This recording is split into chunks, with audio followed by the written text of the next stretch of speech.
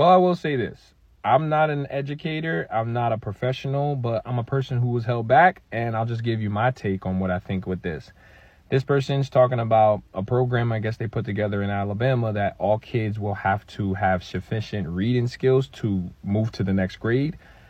I would say that's an amazing thing that people are taking reading and literacy so serious that they're willing to even hold someone back. But I don't think holding someone back is going to make the child ultimately overcome what they got going on inside.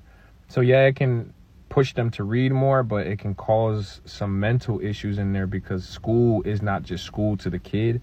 It's kind of like an environment that they're developing their mental process. So now you're holding them back, and now they have to kind of develop that process around being held back and the shame from like holding me back and whatever it could be, because of their personal situations, because they didn't learn, maybe emotional, mental things they got going on that no one looked into.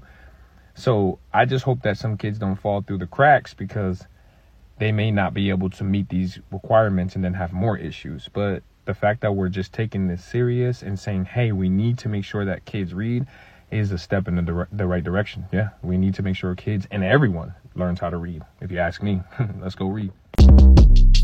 Shortcast Club.